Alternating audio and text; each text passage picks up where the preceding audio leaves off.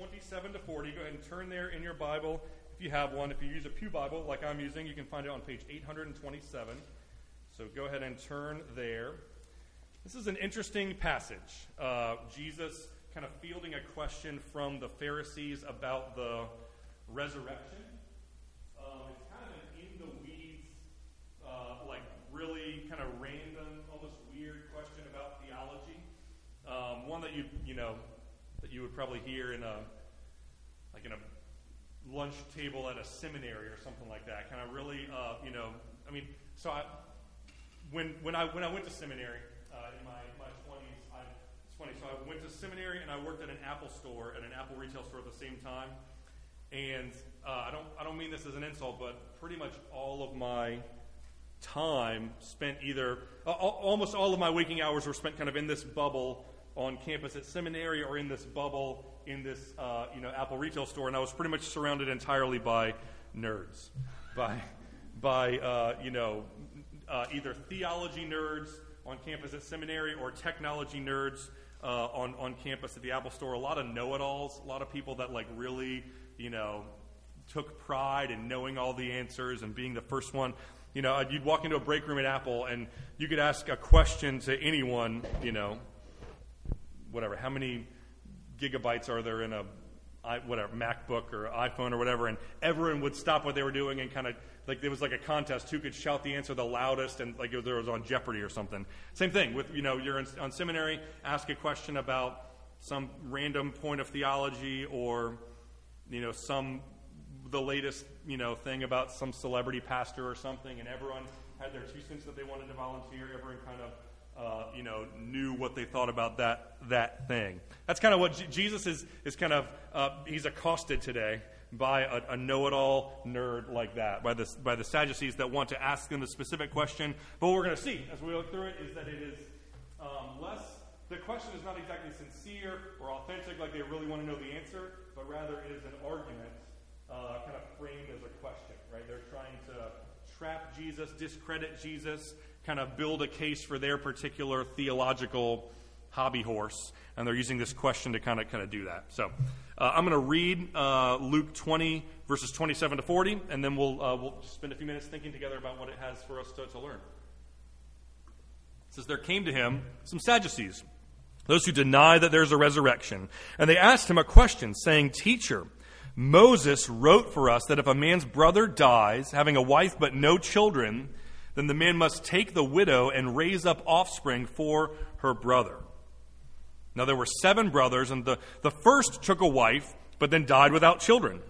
And then the second and the third also took her, and likewise all 7 left no children and died. Afterward, the woman also died. In the resurrection, therefore, whose wife will the woman be? For all 7 had her as a wife. And Jesus said to them, the sons of this age marry and are given in marriage, but those who are considered worthy to attain to that age and to the resurrection from the dead neither marry nor are given in marriage. For they cannot die anymore, because they are equal to the angels and are sons of God, being sons of the resurrection. But that the dead are raised, even Moses showed in the passage about the bush, where he calls the Lord the God of Abraham and the God of Isaac and the God of Jacob. Now he is not the God of the dead, but of the living, for all live to him. Then some of the scribes answered, Teacher, you have spoken well, for they no longer dared to ask him any question. Let's pray together.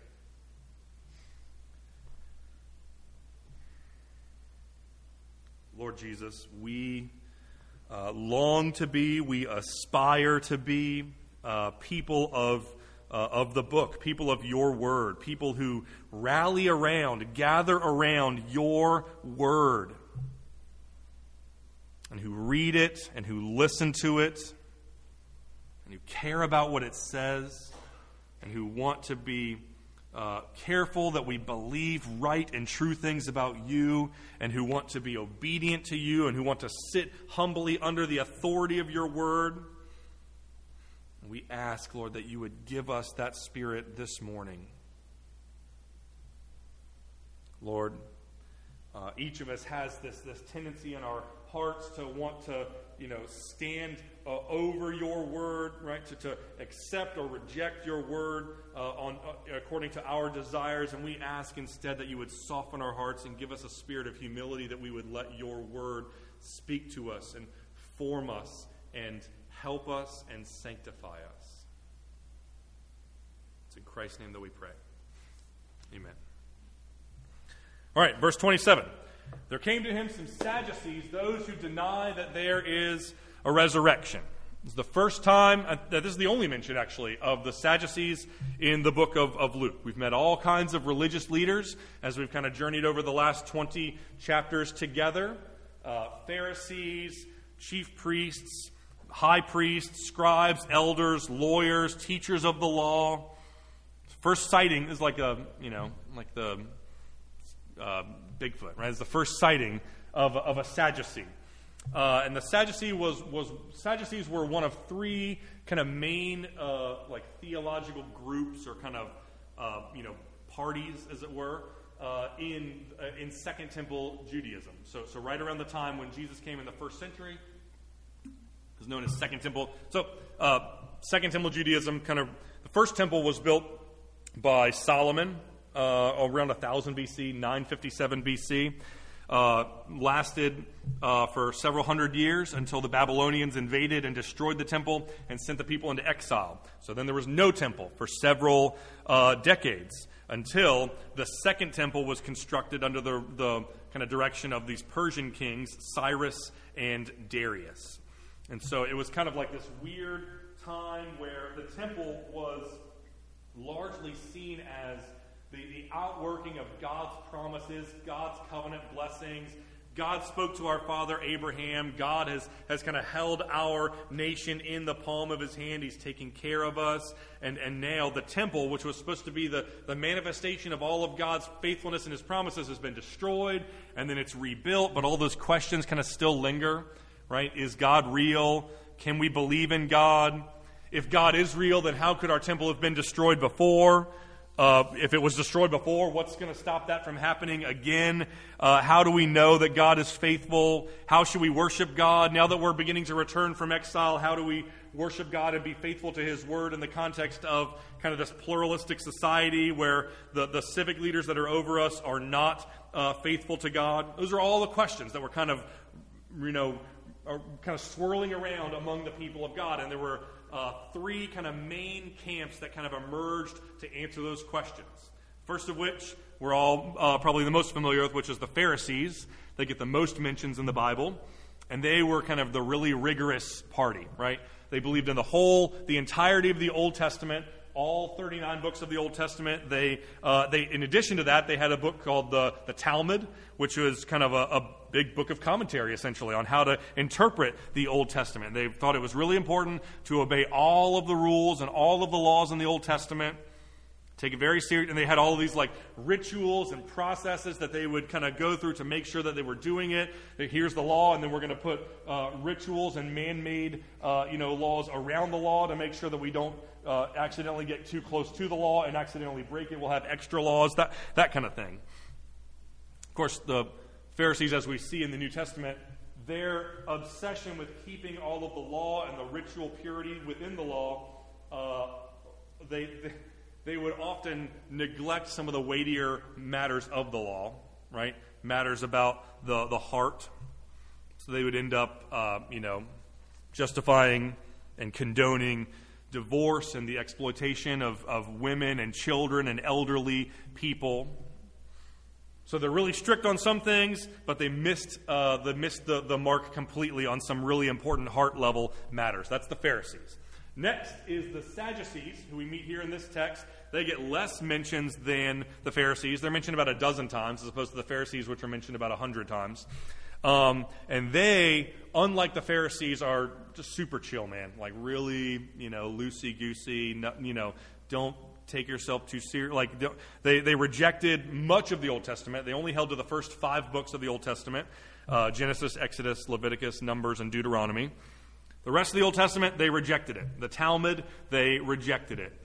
And so naturally, a lot of the laws and doctrines that they felt were not taught in the Torah, but maybe they expressed themselves more in the rest of the Old Testament, they rejected them.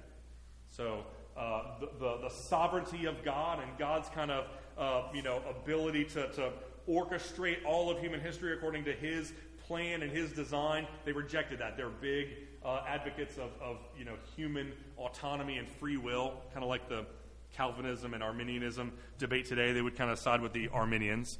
But they also rejected a lot of other really important core doctrines. They didn't believe in the resurrection, like we see in this in verse 27 here. They just think that you die. Once you die, there's nothing else. You're just gone forever. So, yeah. Oh, are we out of...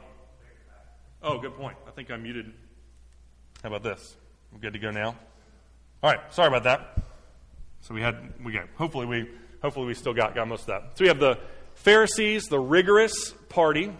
We have the Sadducees, who are kind of more loosey-goosey, kind of just, rejected much of the Old Testament and kind of went from there. The third category is the Essenes, who we actually don't see mentioned at all in the Old Testament. The Essenes were they kind of lived in these. We didn't know much about them until we found the Dead Sea Scrolls several decades ago, and scholars believe that the Dead Sea Scrolls were largely talking about the Essene communities. But yeah, they lived in communes. They shared everything together. They worked and contributed. It was kind of like everyone works according to their ability, and everyone is given according to their need. So it sounds kind of like hippies, but they were big into moral purity, and they had a lot of very rigorous laws. So maybe more like the Amish or something like that is kind of a decent modern-day equivalent to the Essenes. But those are the three: Pharisees, Sadducees, Essenes. The Sadducees are who are in view here, and they, like you said, denied the resurrection. I had a teacher when I was a kid, like a Sunday school teacher or something. They're like, this is how you can remember the Sadducees. They denied the resurrection. They don't believe in heaven or eternal life, so they are sad, you see. Yeah. So, Sadducee comes up to Jesus. Teacher, Moses wrote for us that if a man's brother dies, having a wife but no children, then that man must take the widow and raise up offspring for his brother. That's true. He's pulling that from Deuteronomy chapter 25, verses 5 through 10. We also see this law kind of in effect in the story of Onan in the Old Testament as well. But Deuteronomy chapter 25 reads, if a brother dies and has no son, the wife of the dead man shall not be married outside the family to a stranger. Her husband's brother shall take her as his wife and perform the duty of a husband's brother to her. The first son whom she bears shall succeed to the name of his dead brother, and that his name may not be blotted out of Israel. So this is kind of like, life insurance in ancient Israel, right? Women were very vulnerable, and men had all the power, men had all the resources. If you're a male, you had your whole life, you could work, you could earn, you could provide, a lot of options, a lot of freedom. If you're a female, you had very few options, very little ability to provide for yourself. Really, the main thing that you had was your ability to marry someone and have children, right? And they would kind of exchange that for a man committing himself to her, taking care of her, and then ultimately, hopefully having a male child who would then take care of her in her old age and perpetuate the family name throughout Israel. So, if a woman got married to a man and then he died without having a son, then she was in an even more vulnerable, more precarious position than she would have been at first, because now she is less able to marry someone else. A lot of men were, not inclined to marry someone who'd been married to someone before, didn't have a husband, didn't have any sons. She was just particularly vulnerable. So the rule was, if you have a brother, if you die without a son, you have a brother, then that brother is supposed to marry that woman. And it's not all. I mean, he can have two sons. I mean, theoretically, he could have the first son is really his brother's son. Right? It gets his brother's name, and his brother's resources and his brother's land can be handed to that person as an inheritance. And then the second son is essentially his firstborn son, if that makes sense. So that's kind of their plan. They took it very seriously. And here's how seriously this plan was enforced in Israel. Starting the very next verse, in verse 7, it says, if the man does not wish to take his brother's wife, Then his brother's wife shall go up to the gate of the elders and say, my husband's brother refuses to perpetuate his brother's name in Israel. He will not perform the duty of a husband's brother to me. And the elders of the city shall call him and speak to him, right? Encourage, hey, don't do that. Like, you have to be a good man, be a good brother, be a good brother-in-law to this woman who now needs someone to help her. But if he persists, saying, I do not wish to take her, then his brother's wife shall go to him in the presence of the elder, pull off his sandal of his foot, and spit in his face. And she shall answer and say, so shall it be done to the man who does not build up his brother's house. And the name of his house shall be called in Israel, the house of him who had his sandal pulled off.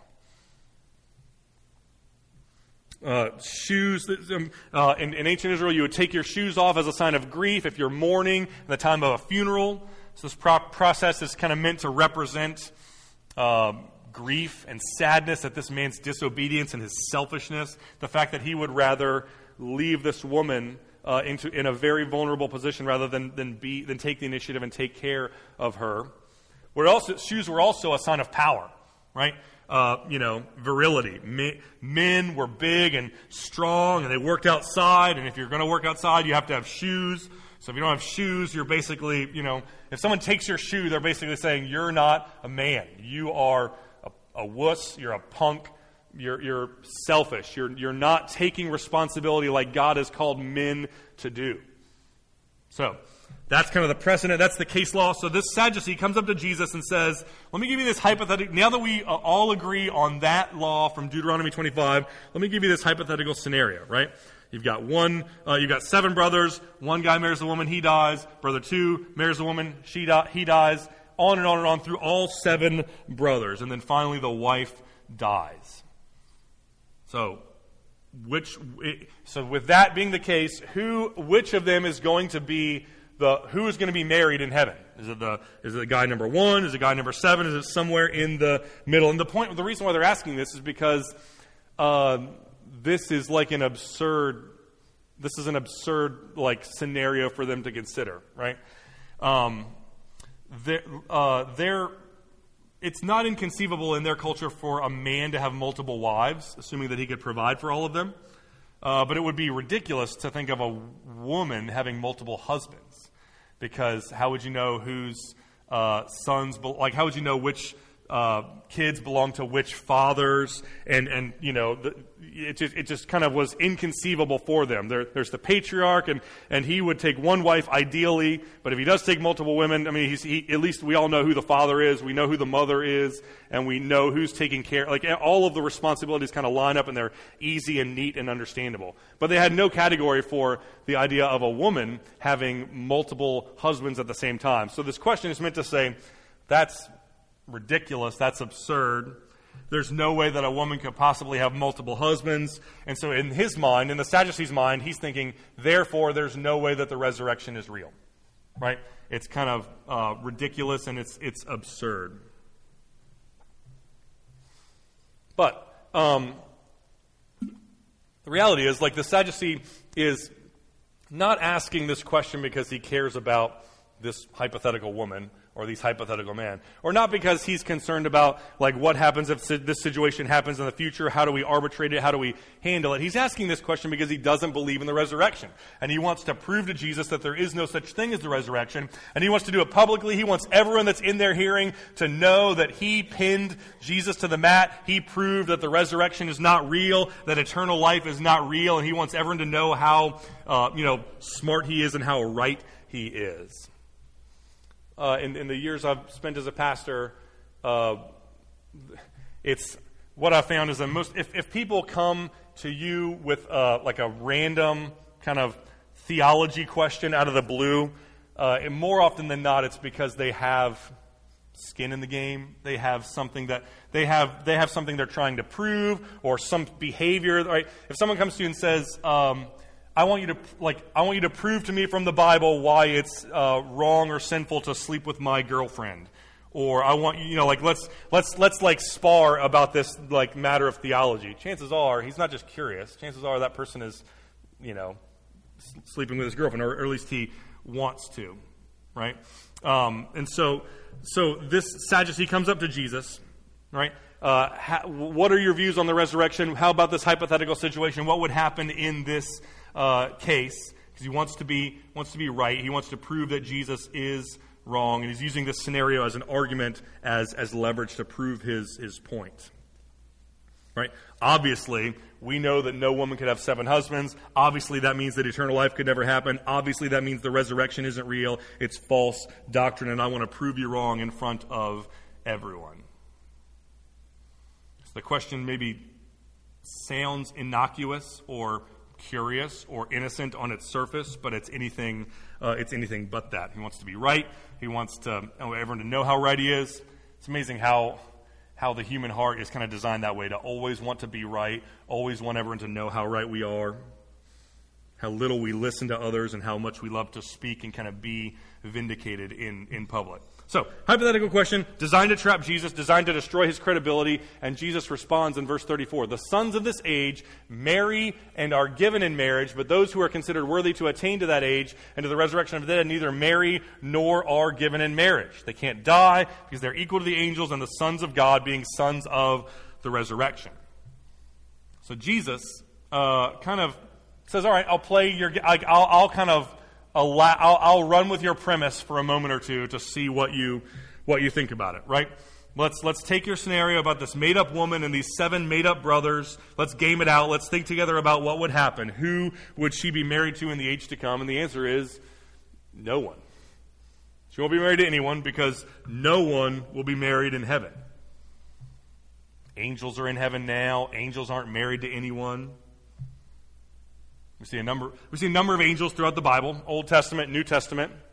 2 of them, we see 2 of them mentioned by name. Gabriel, the one who God sends to speak to Daniel, and who comes to Mary to tell her that she's going to give birth to Jesus. We meet Michael, who fights these spiritual battles on Daniel's behalf.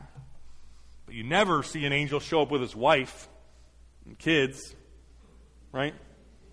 In a minivan, like on their way to angel soccer practice, and they're like, "Hey, just wanted to swing by, quick detour, give you some divine revelation from God, and then we're going to go off and kind of finish. You were going to, go have our family dinner together." Angels don't get married. They don't have kids. They don't have family responsibilities or obligations. They kind of have a singular path, singular responsibilities to do the business of God, to kind of do His will, to deliver messages for Him. And Jesus says, when you go to heaven, it will be like that. Your life here on earth is occupied with a lot of things that it won't necessarily be occupied with in heaven. Cultivating your relationship with your spouse, discipling your kids, raising them, teaching them, growing them. In heaven, everyone who's in heaven is going to be fully grown, fully matured. They're not going to need discipleship. They're not going to need for you to take care of them. We're going to kind of be standing shoulder to shoulder before God, and we're going to be occupied by beholding the glory of God, enjoying the glory of God, experiencing God in this unmediated relationship, worshiping Him, living a life full of excitement and fun and joy with Him. So we won't be married to our spouses in heaven. We'll interact with them. We'll see them. We'll know who they are, but we won't be married to them in the sense that we're married now. John Piper wrote a book called This Momentary Marriage, which is about that whole thing. Right, you kind of, first time I saw it in the bookstore, I thought that's a little strange. Right, I thought the whole point of, maybe this guy's saying that divorce is okay. Why would you identify marriage? Marriage is forever. Why would you identify it as something that's momentary? And his point is, building from this exact passage, that marriage is for the entirety of a person's life. You get married, you're married to your spouse until one of you dies. But after one of you, it's for the entirety of your life, but that only this life, right? No, it doesn't kind of persist on into heaven. And if you zoom out, if you take your 80 years on this planet, 90, 100, whatever it is, you zoom out and look at the next billion years, the next trillion years, the next trillion years, then the 100 years that you spent here in this life married to your spouse is going to seem largely momentary. It's going to seem like a very short amount of time compared to all of eternity. And so he calls marriage momentary based on this text. Now, if you're married, and you love your spouse, and you love spending time with them, and you love being married to them, then this can seem a little depressing, a little discouraging, right? You kind of like the thought of always being with your spouse and maybe spending eternity in heaven being married to your spouse. And so this idea that marriage is only for this life is not all that comforting. It's kind of disconcerting, but it's not meant to be, right? This idea of marriage being for this life but not necessarily for eternal life is not meant to be discouraging or disconcerting, because the institution of marriage itself is intended to be a means to an end. It's intended to be an institution that points forward to something else, something better, something greater. Marriage is not intended to be two people come together and then they live this life curved in on each other, right? Thinking about each other. All of their joy is derived from each other. They're totally happy and glad and fulfilled and contented and satisfied in each other. That might be the way that some marriages, frankly, some of the better marriages between non-believers look. It's two people curved in on each other, trying to encourage one another and serve one another and derive joy from one another. That might be how the world understands marriage, but for believers, marriage is intended to be a relationship where two people come together and they're not curved in on one another, but their attention, their focus, their worship, their gaze is directed heavenward toward God. They're not centered on each other, they're centered on God. They don't think only about each other, they think about God together. Their joy and contentment doesn't come from each other. Their joy and contentment comes first and foremost from God together. And so in that sense, not being married in all of eternity doesn't mean that we're going to lose out on joy and contentment and satisfaction and fulfillment. It means that we're going to have all the more of those things because we're going to be experiencing it directly from God instead of experiencing a shadow of it in our spouse that is intended to point to our relationship with God. Marriage is not an end in itself. It's a means to an end, and the end is God and the gospel. God designed marriages to help spouses be better Christians, love God more, worship God more, obey God more, right? Marriage is intended to be a representation of the relationship between Christ and His church. Jesus is the faithful, self-sacrificing bridegroom who loves and serves his bride and gives his life for his bride and never leaves his bride and covenants with his bride and is faithful to her for all of eternity. The church is the bride of Christ who's presented to her husband without spot or wrinkle, holy and without blemish, who loves and submits to her husband and enjoys his faithful protection and provision for all of eternity. The one marriage that is not momentary, the one marriage that is, by definition, eternal, is the marriage between Christ and His people, the church. And our marriages here in this life are intended to reflect that one, to point forward to that one as a means to an end, as a shadow of the reality that is Christ and the church. So when the substance comes, when the reality comes, the shadows disappear. Kind of like how the people of God in the Old Testament offered sacrifices in the temple, slaughtered animals to kind of represent the appeasing of God's wrath. But when Jesus died for sin and God's wrath was actually atoned, there was no more sacrifices that needed to be offered. Jesus had offered the final sacrifice once for all. So in eternity, eternity is not going to be worse because we're not married to our spouse. It'll be better because we'll get to enjoy the glory of Christ and experience our relationship with Him alongside of our spouse in a way that's why Paul says in 1 Corinthians 2 that no eye has seen, no ear has heard, and no heart could ever conceive the glorious things that God has prepared for those who have trusted in Christ. So you won't be married to your spouse in heaven, but heaven will be just infinitely better than this life is here and now. And that's Jesus' answer to the question.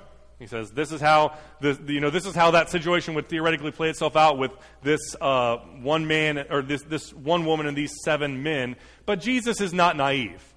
And he knows the question or the argument that kind of lies beneath this person's question. He knows that this Sadducee doesn't really care at all about this hypothetical person, this hypothetical woman, and these 7 hypothetical men. He knows that the Sadducee is speaking to discredit the idea of a resurrection, right? He's using this question to build his case. And so he says, look, I know what you're really asking about, so let's dispense with the formalities, let's deal with the issue at hand, and let me prove to you from the Scriptures that the resurrection is real, right, and that eternal life is a real thing, which is what he does in verse 37.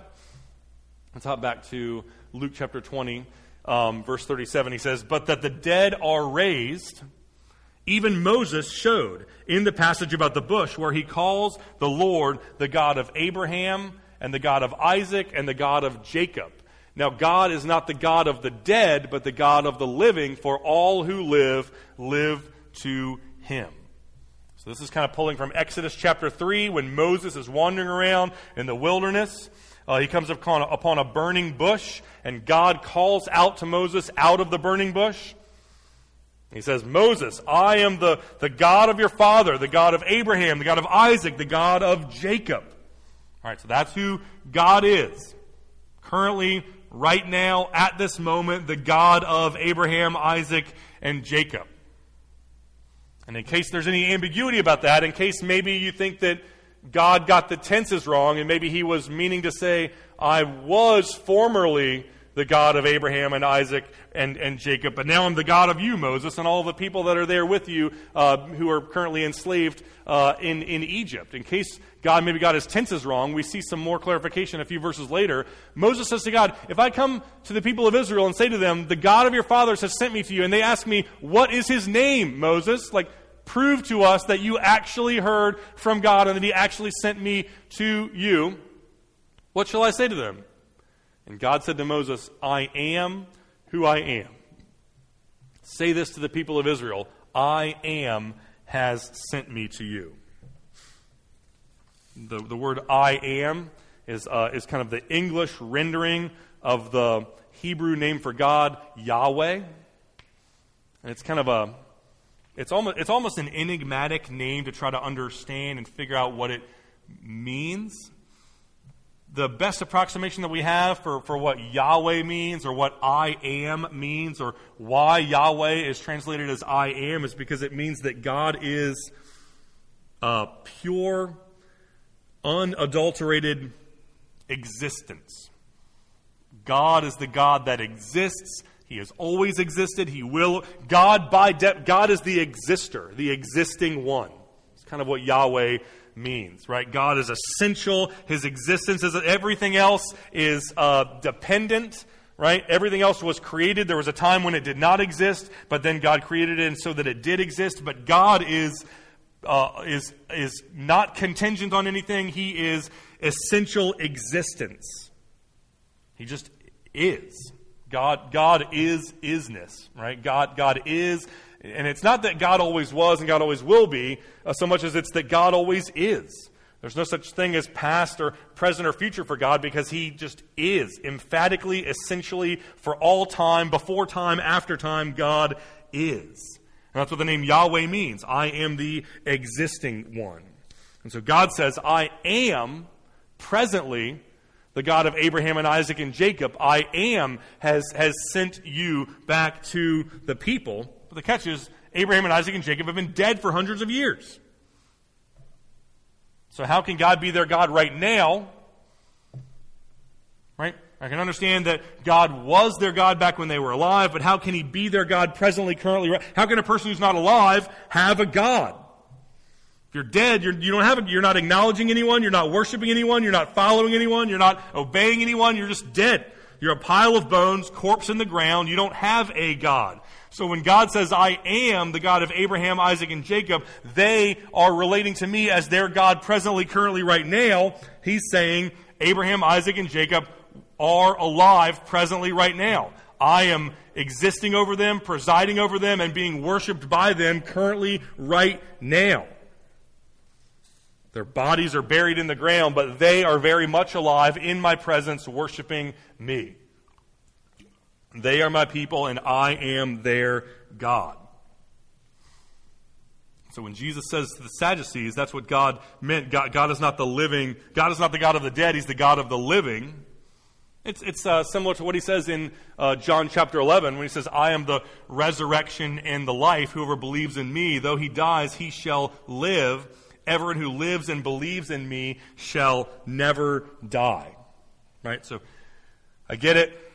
I get the story you made up about the woman and the 7 brothers. And I get that you've convinced yourself that that proves to you that the resurrection is not true. But you're just wrong.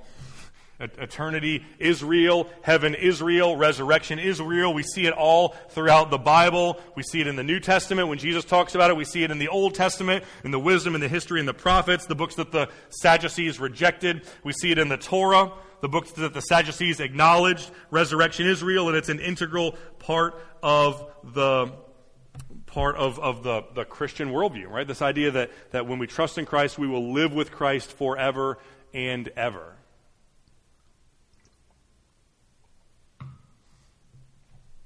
So I want to close our time here looking at this story with Jesus and the Sadducees with just 2 points of application that I think kind of shine out of it at us. And the first is that theology matters.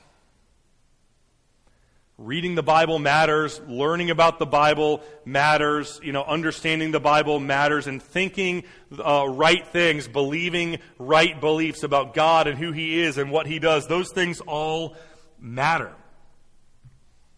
At first glance, you read this story, and you might think that, Jesus is being attacked by a bunch of nerds, and they kind of have their theological hobby horse that they want to talk about, and so Jesus is going to shut them down, and He's going to tell them that arguing about the in the weeds finer points of theology is bad, right? And that's why those people are annoying, right? In our culture today, would hear that message and think, yeah, that's right, all you need is love. Love is all you need. If you just are nice to people and they're nice to you, we'll all go along to get along. It doesn't really matter what you believe, and you don't really have any right to talk to me about what I believe or what I need to believe. Because theology doesn't really just be nice to everyone, accept them for who they are. Don't imply that anything that anyone else believes might be wrong, and we're all good. You'd think that maybe Jesus would respond in that way to this guy based on how he kind of comes up to him and accosts him about this random detail in theology, but He doesn't. Jesus engages this Sadducee, and He makes it a point to show them where his theology has kind of gone astray, where it's defective, and where it's not correct. He doesn't say, you're a nerd, get a life, get your head out of the books, stop obsessing over theology, it doesn't matter anyway, just be nice to people, and that's all that matters. What He says is, you're believing wrong things about the Bible. You're believing wrong things about God, things that are not true. You need to read your Bible. You need to acknowledge the authority of Scripture. You need to take the Bible at its word. You need to let the Bible speak into your life. You need to stop presuming to stand in judgment over the Bible, and instead you need to let the Bible stand in judgment over you, because theology matters. Reading your Bible matters. Studying your Bible matters. Spending time in your Bible matters. Learning what it says and what it implies and what it is calling you to. Those things all matter. It's not just that you read your Bible, because the Sadducee does read his Bible, right? It's not just that you read the Bible, it's also how you read the Bible, right? This guy would approach the Bible like a atheist community college professor, right? Who has no concern with learning from the Bible, obeying the Bible, letting God speak to him through the Bible, right? He wants to come to the Bible so that he can find all of the errors or all of the contradictions, so that he can feel justified in his heart by continuing to rebel against God. He wants to learn trivia so that he can win arguments with people. Sadducees read the Bible looking for proof texts, right? I'm going to take this verse out of context and use it in some way other than was originally intended so that it can prove my point and make me feel right. God doesn't just want us to read the Bible. He wants us to read the Bible with a heart that's humble and a heart that's teachable and a heart that says, I want to let the Bible, I want to submit to the Bible. I don't want to come to the Bible presuming that it should submit to me. And the reason why theology matters, and the reason why reading the Bible matters, is because what we believe about God actually affects who we are and how we live our life, right? What we believe about God affects what we feel about God. What we believe about God affects how we live our lives, right? What we feel in our hearts, how our hearts are warmed and excited to love God and feel deeply about Him, is informed by what we believe about God. And how we obey God's commands and love our neighbors is informed by how we feel about God and what we believe, right? Intellect, emotion, and will. It kind of flows in a fountainhead. What you believe affects how you feel, which affects what you do. Head, heart, hands.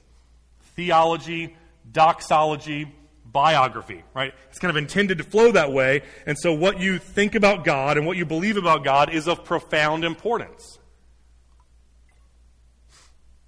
If you ever heard me telling someone about how much I love my wife, how I felt about her, how warm my heart is toward her, how I love spending time with her, how she's my favorite person, and you heard me describe her as 6'4", with blonde hair, that might seem really nice and seem really sweet, like this guy really loves his wife, until you met my wife, because she's 5'4" with brunette hair. So you'd be like, I don't think that guy really loves his wife that much. Because he doesn't know her. He doesn't think true things about her. He is maybe in love with the idea of his wife that he has in his head, but it doesn't comport with reality. We need to obey God as a matter of the will. We need to love God as a matter of the heart. But those things flow out of our theology, what we believe about God, and having true doctrine and good theology. That's one point that we take from this text. Theology matters. Reading your Bible matters. Spend time in God's Word. Let it wash over you. Let it affect you. And let it call you to repentance. And then respond with humility and repent accordingly. And the second point is basically very similar to it, which is that the resurrection matters. Right? That this particular point of theology, the resurrection, matters a lot. It's a critical piece of Christian doctrine that shouldn't be overlooked or minimized. Right? Jesus doesn't answer the question about this woman and these men and then leave unaddressed the underlying issue about the resurrection, because the resurrection really matters to Jesus. He cares a lot about it, and He cares that we believe right things about it. Right? The fact that Jesus physically, bodily got up out of the grave, He appeared to His disciples, He ascended to heaven, and He's seated at the right hand of the Father, those things matter. The fact that we will be resurrected with Him. Our bodies are going to get up out of the grave, be reunited with our spirit to live with God forever under His rule in the new heavens and the new earth. Those things matter.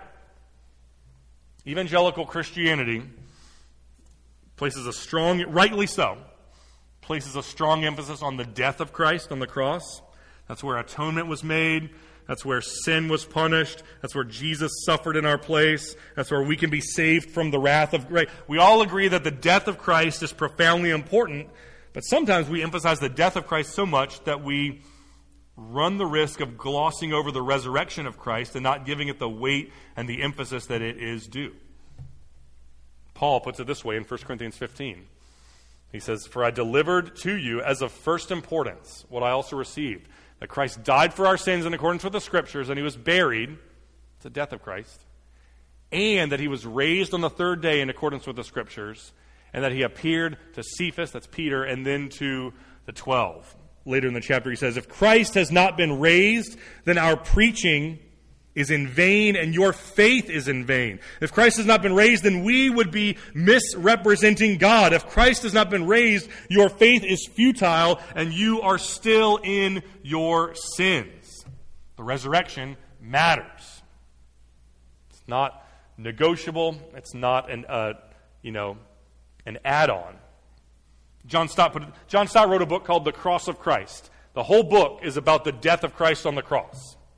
But he hit on that exact same theme, which he kind of catches in one of his chapters. He says, "I don't want you to think for a second that because I'm writing this big tome on the cross and the death of Christ that it is somehow more important than, or that we have minimized the resurrection of Christ. It would be seriously unbalanced to proclaim either the cross without the resurrection, as some have done throughout church history, or to proclaim the resurrection without the cross, as do those who present Jesus as their living Lord but fail to see him as their atoning Savior. Right? So the death of Christ is where sin was paid for, God's wrath was assuaged, it was satisfied.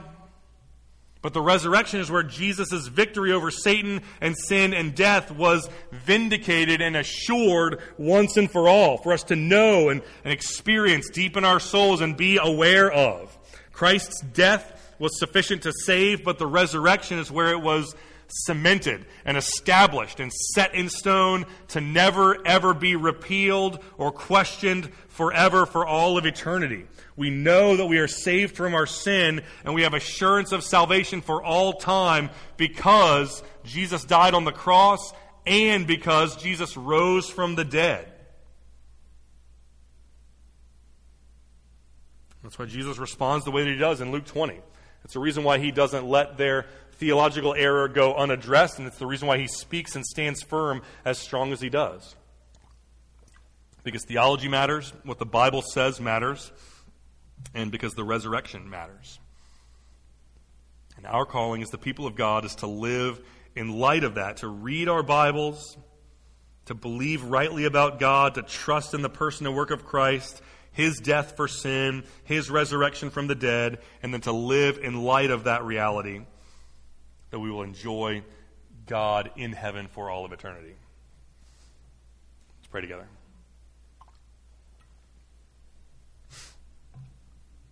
Father in heaven, we thank you that the gospel is true. We thank you that the resurrection is real. We thank you that we will live with you forever in your presence, under your rule. And Lord, we pray that we could be faithful to your word. We pray that we could believe true things about you. We pray that we could live in light of your sovereignty. We pray that we could trust you and obey you. It's in Jesus' name that we pray. Amen.